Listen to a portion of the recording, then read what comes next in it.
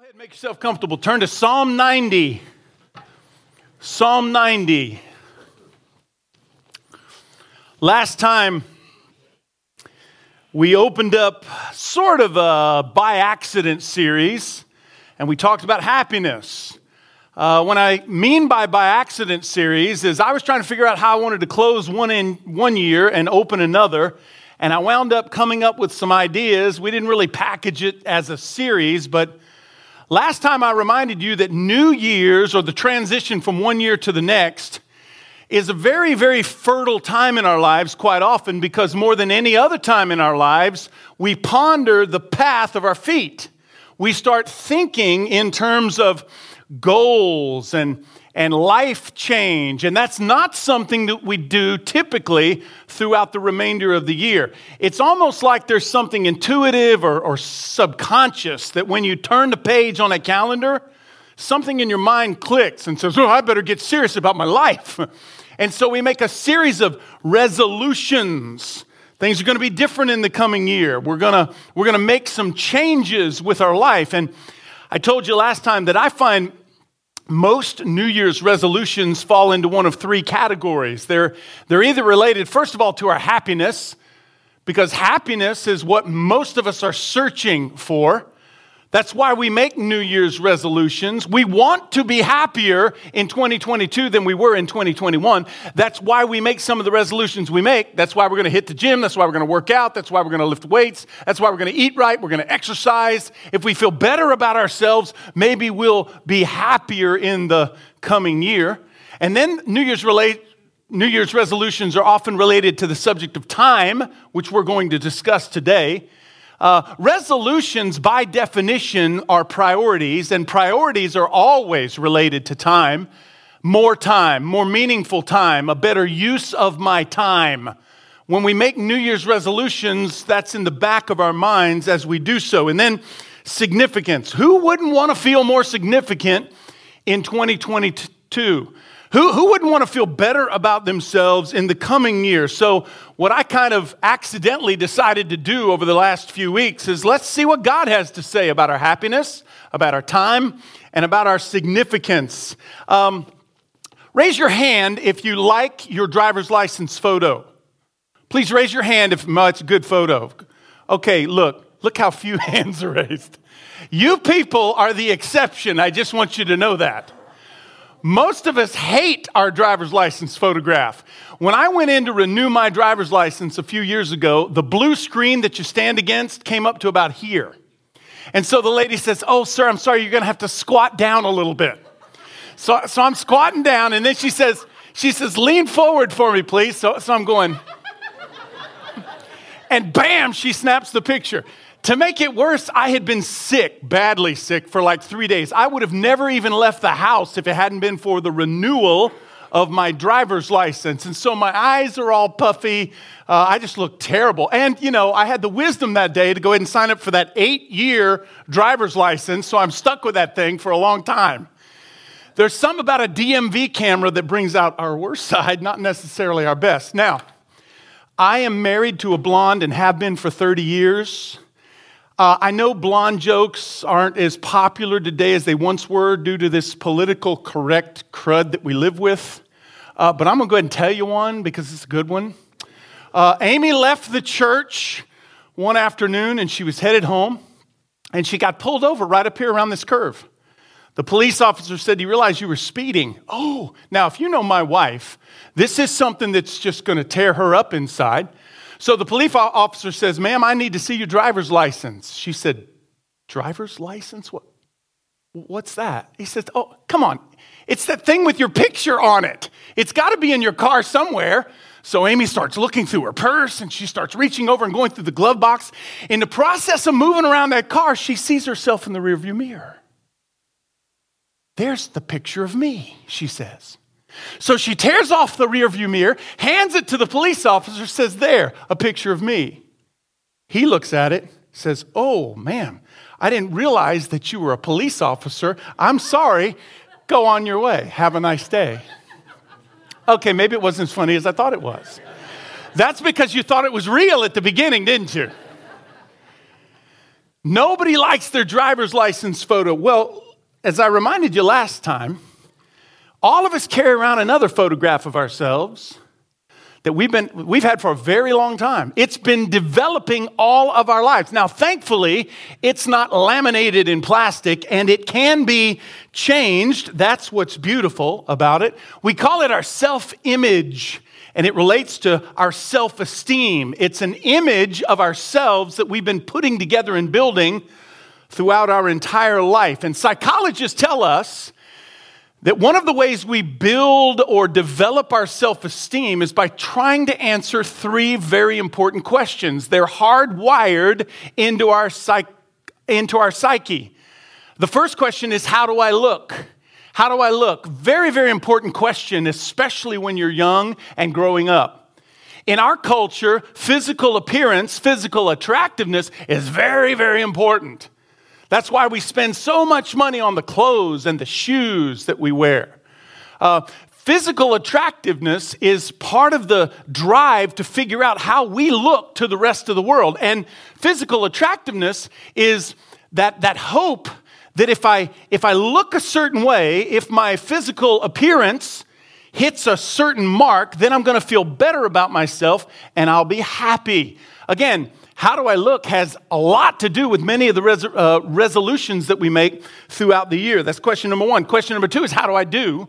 How do I do? This is a performance evaluation and appreciation question. How do I do? Everybody has this innate desire to fill a role, to play a part, and then do well, and then be applauded for it. And then the third question is, how important am I? Moms and dads, you've got to realize that every day in your home, your children are asking an unspoken question. How important am I, Mom? How important am I, Dad? Question of significance. Now, last time we learned that our best opportunity for a happy new year is found in surrender to an almighty God. In light of Psalm 39 and God's omniscience, His omnipresence, He's everywhere at one time. He knows all things, He's everywhere at one time. And His omnipotence, He can do anything. Surrender would seem like our likely response to God, but it isn't for most people. Based upon God's character and attributes, in fact, this was the big point last time. Here it is, last time. The only life that can deliver on a happy new year is the surrendered life, because the surrendered life is the blessed life. Now, that was last time.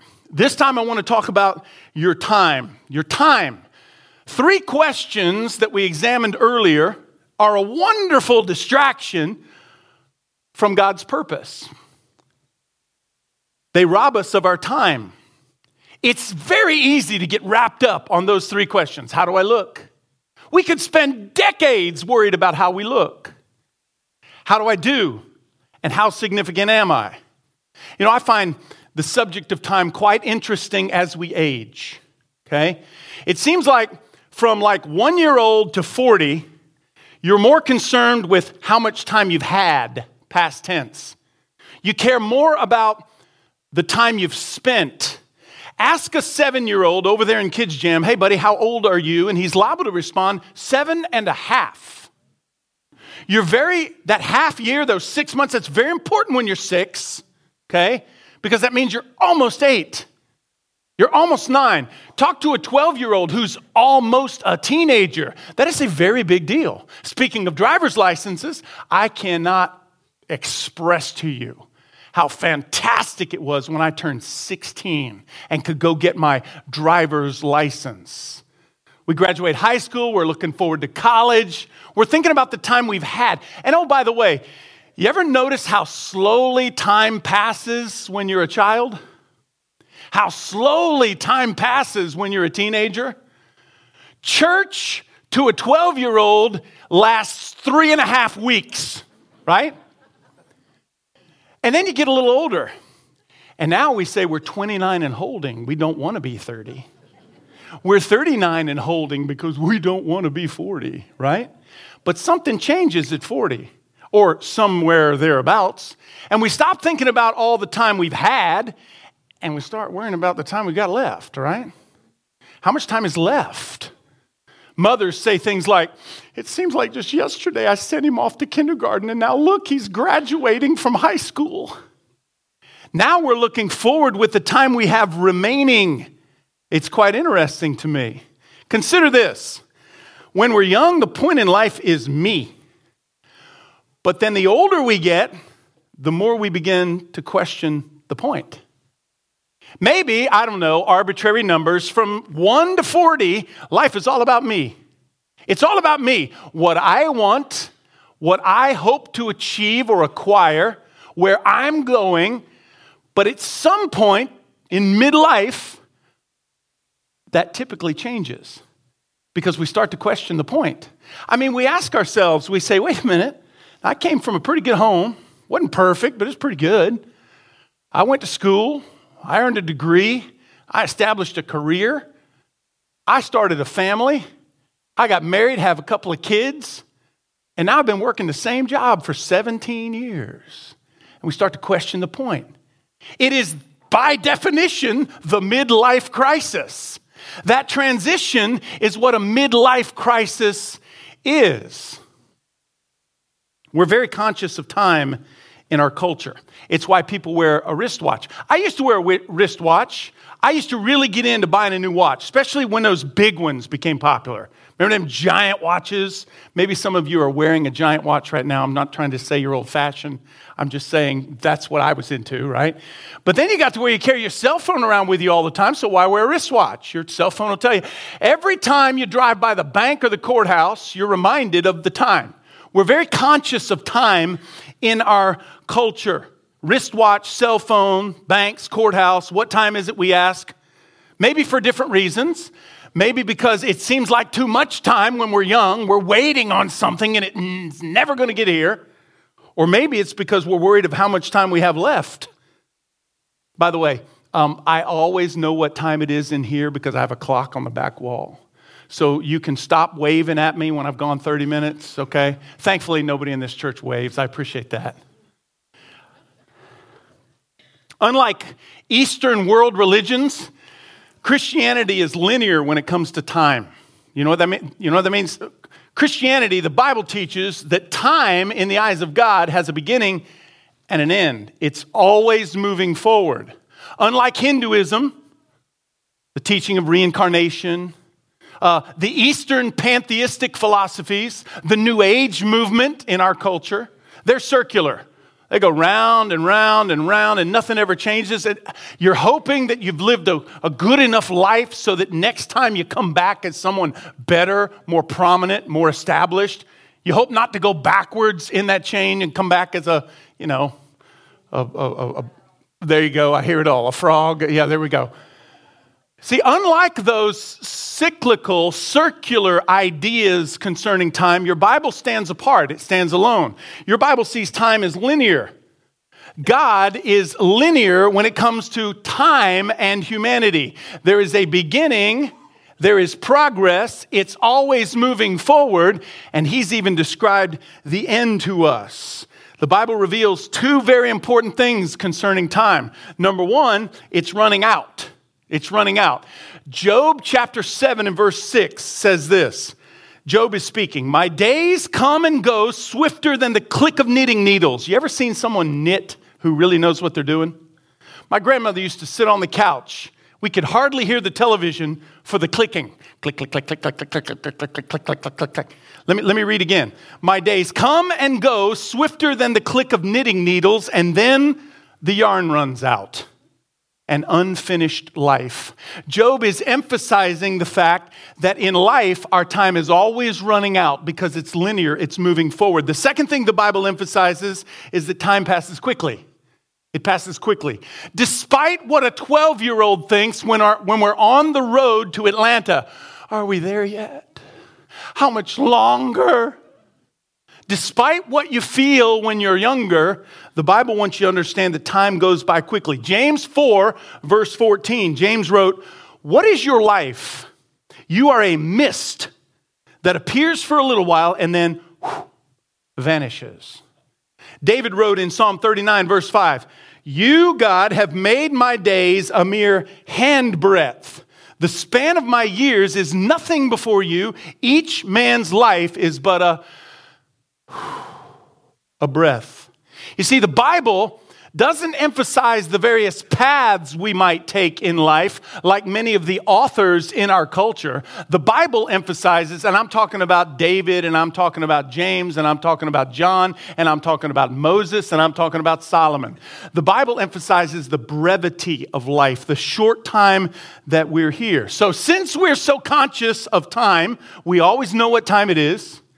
And since we interpret time so differently based upon typically how old we are, how much time we've used versus how much time is left, here's the big question that I'd like you to consider. What are you doing with your time? What am I doing with my time? How do I spend my time? How will how I use my time differ in 2022 from 2021? According to Psalm 90 and Moses, I should be living with the end in mind. When it comes to time, I'm going to show you this in a minute. Moses, God, the Bible wants you to live with the end in mind. You say, that's a very morbid thought. It's not morbid. It's not like, well, I learned today we got to live with the end in mind. So every time, you're walking through town and you got your head kind of hung down, somebody says, hey, man, how's it going? Oh, not very good. The end is near. Time's running out. That's what I learned in church today. No. It's not a morbid thought. It's a practical thought. We exercise this idea every time we see our time running out. When summer vacation is coming to a close, what do you think? Good grief, I've only got 7 more days.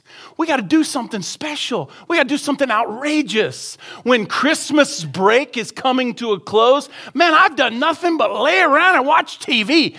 I got to get with it and do something great before I have to go back to school. Soldiers who are being shipped out in a matter of 3 weeks. They're going to have to leave their family for 9 months or more. They're looking for some way to maximize the time that they have left. It's a practical idea. What's wrong with a 20-year-old, a 40-year-old, or a 60-year-old living with the end in mind? What's wrong with that? It helps us make the most of the time we have remaining. Now, you probably know much about Moses. Let my people go, 10 Commandments kind of thing. Leader of God's chosen people, the Israelites. Let me tell you a few things you may not know. Moses was born a Hebrew, but raised an Egyptian. You remember his mother, in an effort to save his life, set him afloat on the water, and he was found by Pharaoh's daughter and raised in the palace. He became a prince in Egypt. Moses, at the young, early age of his 20s, he's in his mid-20s, as an Egyptian, knowing deep down inside he was a Hebrew, saw one man, a Hebrew, getting beaten up by 2 Egyptians, and Moses had to take action. Moses stepped in and clobbered those 2 Egyptians, even to the point of killing them. Then he realized, I'm going to be a fugitive. I'm going to have to run and hide in the wilderness. So Moses goes from prince in Egypt to fugitive. So he flees to the wilderness. He meets a young lady, falls in love, marries her, starts tending her father's sheep. Her father's name was Jethro. I have trouble always remembering her name, but I can always remember Jethro. His father's name was Jethro, and Jethro had Moses tend his sheep in the desert. Listen to this, for 40 years. So stop and think about this. He goes from prince, a great leader in Egypt, to shepherd. Moses is an Old Testament type of Christ just because of that. From king to shepherd was Jesus. Moses too, from prince to shepherd. Now imagine yourself sitting in the desert all by yourself, tending your father-in-law's sheep. You have no real possessions of your own. You've not accomplished much with your life. You were raised in the pagan, idolatrous culture that was Egypt, where they had many gods. You're confused about your national heritage. You have no real understanding of your spiritual heritage. You have no idea that you've been chosen by God. You're just tending another man's sheep. Moses had to be questioning the existence of God. He had to be questioning the point of his life. He had to be wrestling with how he spent his time. But then God speaks. Exodus chapter 2, the bush is on fire, the burning bush. And God reveals to Moses, hey, I need you. I want to employ you. I want you to join me in my work. Psalm 90, that we're about to read, was very likely written toward the latter stages of Moses' life, when the first generation of Israelites had left their bondage and then wandered in the wilderness for 40 years, grumbling and complaining the entire time, and they were beginning to die off before entering the promised land. That was the punishment for their rebellion and disobedience. That's when Moses sits down and pens the words to Psalm 90. Read with me beginning in verse 1. Moses writes, Lord, you have been our dwelling place throughout all generations. Verse 2, before the mountains were born, or you brought forth the whole world, from everlasting to everlasting, you are God. Okay, don't just skip right over that. Moses has just revealed God's perspective on time. The beauty of this is Moses, as a human being, already sees it. He grasps it. He gets it. From everlasting eternity past, God, to everlasting eternity future, you are God. You have always been, and you will always be. And here I am, somewhere in the middle, with my mere handbreadth of a life, my breath of a life, a vapor, a mist. You are everlasting to everlasting. You are God. That's God's context of time. Verse 3. You turn people back to dust, saying, return to dust, you mortals. Verse 4. 1,000 years in your sight are like a day that has just gone by, or like a watch in the night. Ever hear somebody say, oh, you know what the good book says? It says 1,000 years to God is like a day. It comes from that verse. That's where it comes from. Verse number 5. Yet you sweep people away in the sleep of death. They're like the new grass of the morning. In the morning it springs up new, but by evening it's dry and withered.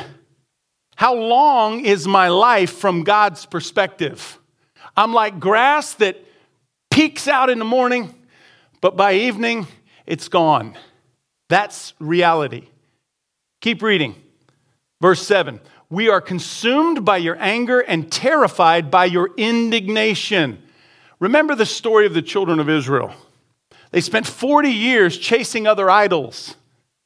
God delivered time and time again, and they continued to doubt him. They grumbled about the food. They grumbled about the sleeping accommodations. The children of Israel, with Moses as their leader, had given God plenty of reason for righteous indignation. If you were in God's shoes and you had to deal with these people, you'd have been indignant as well. Verse 8, you have set our iniquities before you. That teaches that man's greatest problem in this tiny, brief little life that we have is our sin. That's our greatest problem that we can't seem to fix. Our secret sins in light of your presence. Verse 9. All our days pass away under your wrath. We finish our years with a moan. Again, man is in great need before God. We cannot accomplish, even in a lifetime, which we think is a really long time, what we need most desperately. There's just not enough time. We finish with a moan. Verse 10, our days may come to 70 years or 80. If our strength endures, yet the best of them are but trouble and sorrow, for they quickly pass and then they fly away. Now, don't misunderstand. Moses is not pessimistic here about his own life. It's not that your life doesn't matter. It's a good life.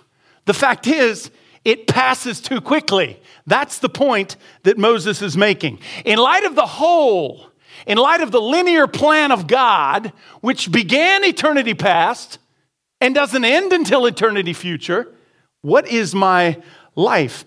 What Moses is trying to communicate to us, the reader, is that it is pointless to try and find meaning in this life. Not because this life isn't good, not because this life doesn't count. It's pointless to try to find meaning in this life because it simply passes too quickly. There's not enough time. My only hope, and you'll see this in a minute, my only hope is to somehow inject myself into God's plan, like Moses did. Do you remember several years ago, we went through chapter by chapter the book of Ecclesiastes? You want some awesome philosophical reading? Go to Ecclesiastes. Solomon, an aging king, is looking back over his life. It reads like his diary. It's a personal work by the aging king. And in Ecclesiastes, Solomon makes a couple of things very clear. It's only children, immature children, psychopaths, dictators that make life all about themselves.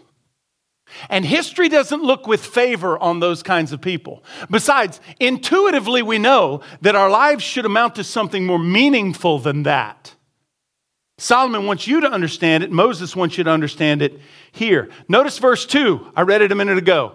From everlasting to everlasting, you are God. That is the context of our lives. That is the context of our time. I'm supposed to see me and my time in light of God's eternal plan. God's connection. Somewhere in the middle, you've got eternity past, you've got eternity future, and somewhere in the middle, we hope to connect with God. That's the only thing meaningful about it. And if we can, like Moses, join him or participate in his plan, that indeed would seem to be the goal. God invites us to find meaning. Keep reading. Look at verse 11. If only we knew the power of your anger, your wrath is as great as the fear. That word means worship or reverence. The beginning of wisdom is fearing the Lord. It's not that kind of fear. It's reverence. It's awe. You know what? Personal pet peeve.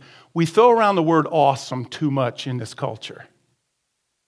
Man, day after Christmas sale at the mall, I got a parking spot right up front. Awesome. No, it's not awesome. The Bible describes the awe and glory of God as being so powerful, none of us are allowed to see it because it'd kill us. Keep reading. If only we knew the power of your anger. Your wrath is as great as the fear, the worship, the reverence that is due you. That sounds pretty ominous to me, but remember, it's a statement of reverence. Again, the problem is we can't see God. If we could see God, catch a glimpse of God, we'd join the program more quickly, I'm certain. We'd give him the glory, the honor that's due. Verse 12, here it comes, watch. Teach us to number our days. What does that mean? That means live with the end in mind. Teach us to number our days. Live with the end in mind, that we may gain a heart of wisdom. What is that? That's a new perspective. That's a new way of looking at our time. That's insight. That's maturity. That's what enables us to live productive lives. We gain the heart of wisdom. Skip down to verse 17. May the favor of the Lord our God rest on us. Remember what I said. The only life that can deliver a happy new year is the surrendered life, because the surrendered life is the blessed life, the life of favor. May the favor of the Lord our God rest upon us. Establish the work of our hands for us. Yes, establish the work of our hands. We should view our lives and our time in the context of what God is doing. But the problem is we don't always know what God is doing. I don't always know what God is doing. I rarely know what God is doing because I can't see him. I can't see it. Interestingly enough, Moses would become the one person in history that got the greatest glimpse of God's glory, and it almost killed him. You know the story? It comes from Exodus chapter 33 and 34. Moses got a glimpse of the glory of God, and it almost wiped him out. It almost cost him his life. We don't know what God's doing in this eternal plan. Oh, we know much of it, but it's very hard to see how this fits on a Tuesday, right? It's very hard to see how this fits into our 30s or our 50s. It's difficult sometimes. But if we could see it, if we could get a glimpse of what God is doing, it would change our lives. How would it change our lives? It would change how we spend our time.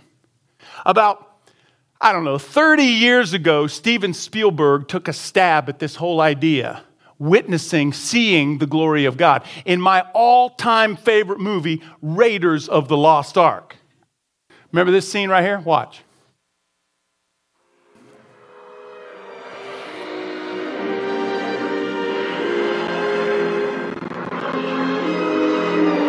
Marion, don't look at it. Shut your eyes, Marion. Don't look at it no matter what happens.